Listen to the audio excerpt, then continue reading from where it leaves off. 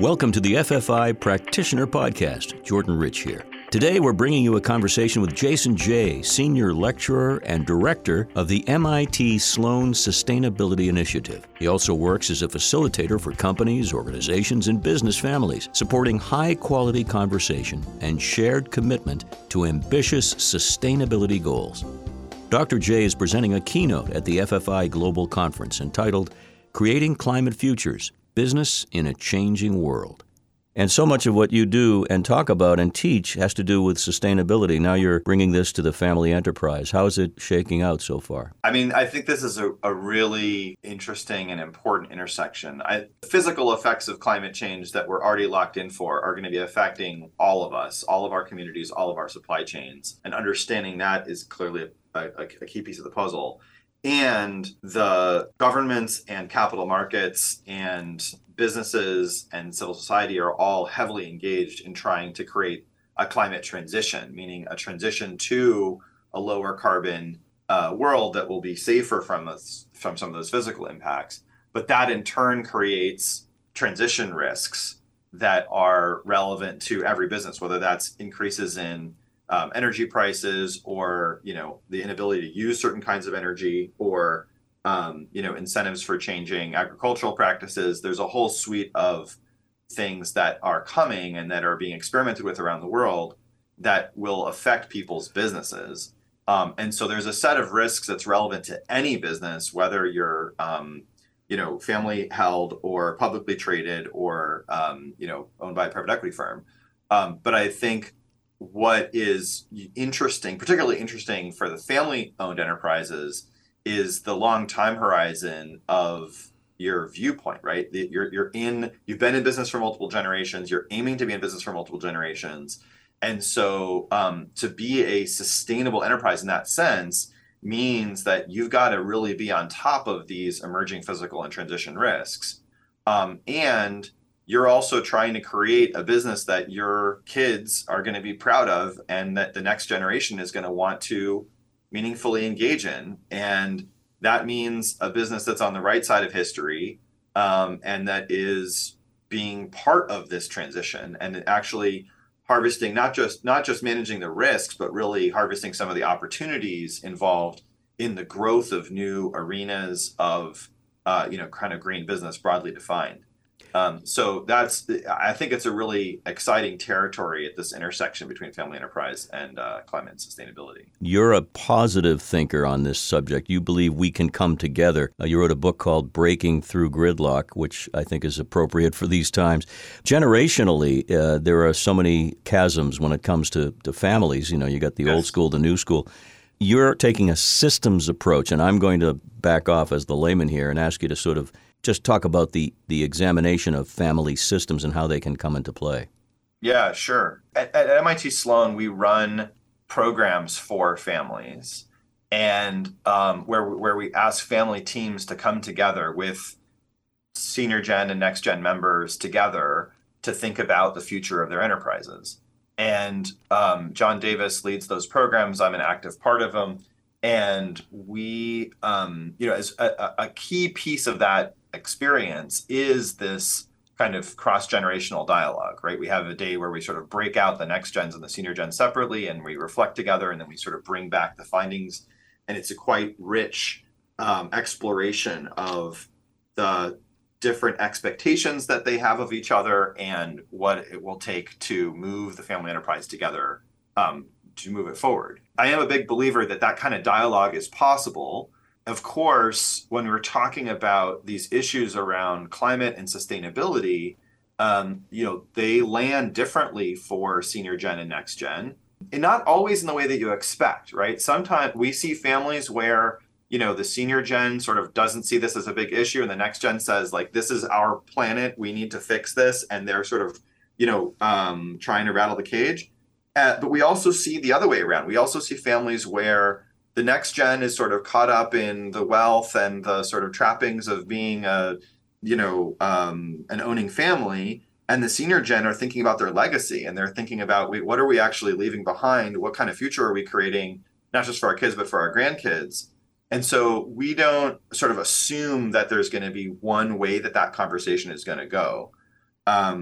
The thing that we've learned is that anytime that you have a topic that is polarized in the broader political culture of the United States or Australia or wherever, right? You have to be sort of thoughtful about how you're going to address that, whether it's diversity, equity, inclusion issues, or other social justice issues or climate issues. You have to be thoughtful about how you approach those. And you mentioned the systems approach. What that means for us is sort of two layers. One is thinking about sort of the social system of the family, right? And how, what kind of coalitions and factions are there? And, how do you, if you want to have a high quality dialogue, how do you have to sort of bridge those chasms and so on? But also the systems approach is about taking a kind of objective view of those larger systemic challenges. So if you want to understand climate change, don't just have it be like a kind of talking back and forth about whether you think it's a real issue or not. Like, let's open up let's open up a computer simulation tool where we can really explore what the physical risks are. Let's play with the assumptions and see if you have different views of the world, how that's going to change. And what are the different kind of climate actions that are actually going to have a real impact? What are the transition risks? So that the tool becomes a way to have kind of like a neutral space in which to explore these questions and then upgrade the quality of that conversation so that it's grounded in data and science and research and an understanding of the system, but it allows for people to kind of bring their perspectives to the table, but also challenge them. And that's what we're going to do at the FFI conference. I'm going to take the whole group through an interactive exploration of our climate simulation tool, which will hopefully, again, upgrade the quality of the conversation about these issues at the conference and support the participants in doing so with the families that they advise. Most helpful for the family enterprise advisors. The definition of sustainability right off the bat, you could ask 10 different people and they'd have 10 different answers, Jason. If you think about sustainability is about the future, right? It's about what kind of future are we creating? At MIT Sloan, we define it in terms of humans and nature thriving for generations to come. And of course, that's complex, right? Which humans, where, how do we define thriving? What's the relative balance between humans and nature thriving if we're trying to grow our economies in emerging markets, right? It's not a simple or uncontested question to say, what kind of future are we creating? But it's the fundamental question, because we've never before lived in an era, what scientists call the Anthropocene, which is where the actions of humans are deciding the future of humans and the planet in a more fundamental way than ever before. So yeah, it is complex. The capital markets define things in terms of ESG, environmental, social, and governance characteristics of firms. And there's a set of indicators and things that people are starting to measure about firms. Some families are starting to bring that into their own governance and thinking about their enterprises. So it's not that it's a complete kind of cloud, but it is a complex set of indicators that have real trade-offs and conflicts between them. And that's why breaking through gridlock is so important. That's why the quality of conversation is so important, is because we have to be able to address the multiple different dimensions of the future that we're trying to create together. And if you have people coming into that conversation totally laser focused on one dimension, be it, quarterly profitability or greenhouse gas footprint or, diversity, equity, inclusion, and they're not willing to sort of consider the other facets at all, and they're dead sure that they're right and others are wrong, and they're coming in sort of with a way of being that is judgmental and self-righteous and frustrated and defensive, the quality of that conversation is not going to be what we want it to be. Mm-hmm. So we have to, we have to invite people to reflect on their own way of being, their own anchoring in their own positions, and like any good negotiation kind of work, right? Really try to inquire more and seek to understand others' perspectives and values, and look for ways to innovate together to break the trade-offs, to address the conflicts or tensions that exist between these different facets of, again, the future that we're trying to create. Well, before we wrap up, to address the myopic dementia that's going on in this culture, you had three things that I noted, and I'll have you just to comment on them briefly. And I'd like to laminate these three and put them in my wallet, okay? Think outside the comfort zone, don't go in hot, and listen for what people are for and not just against. Comment, if you will. Sure. I mean, I'll zoom in on that last one. I think, when we come into a conversation, it's like I have my position, my thing I'm advocating for, and I have your opposition. I just know that you're against me, right? I'm not even necessarily even asking about what you're standing for. And so to sort of pause for a second and suspend the thing that I'm advocating for and ask the question, what is it that the other person values that I might have been undervaluing? If I'm saying, we've got to undertake these huge investments to decarbonize our whole business, and somebody's resisting that, what is it that they care about? What is it that they fear they might lose? What is it that they're trying to protect, that they're standing for, which might be kind of the, nearer term liquidity of the family enterprise and the ability to, pay dividends to kind of critical stakeholders. Can I get to a place where I acknowledge that I also care about that, or at least can appreciate that? And then can we explore together ways to do this in a way that addresses both of those sets of concerns? It does it in a more cost-efficient way, that draws in financing from unusual sources, that allows us to bridge that gap.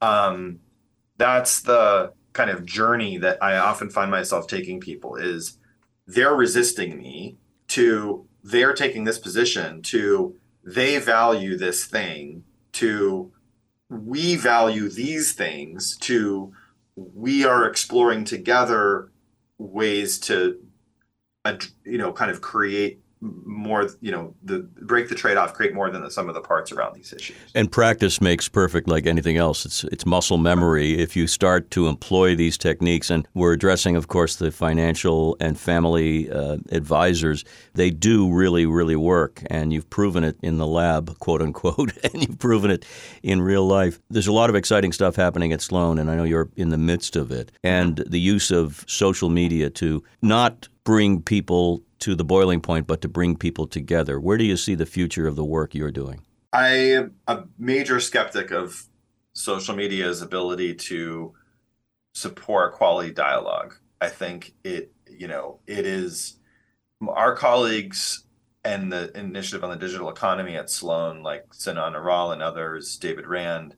I mean, they've done some really interesting research looking at how fake news spreads faster, how emotionally intense, kind of polarizing content spreads faster. And so the business model of social media, where the more eyeballs and the more attention and the more engagement people get, the more advertising revenue they get to sell, works, I think, against what we really need, which is thoughtful, evidence-informed, calm, and reflective dialogue. So I'm active on social media. You'll particularly see me on LinkedIn, because I think LinkedIn has a lot of facets of it that are encourage civility, just because there's so much professional reputation at stake.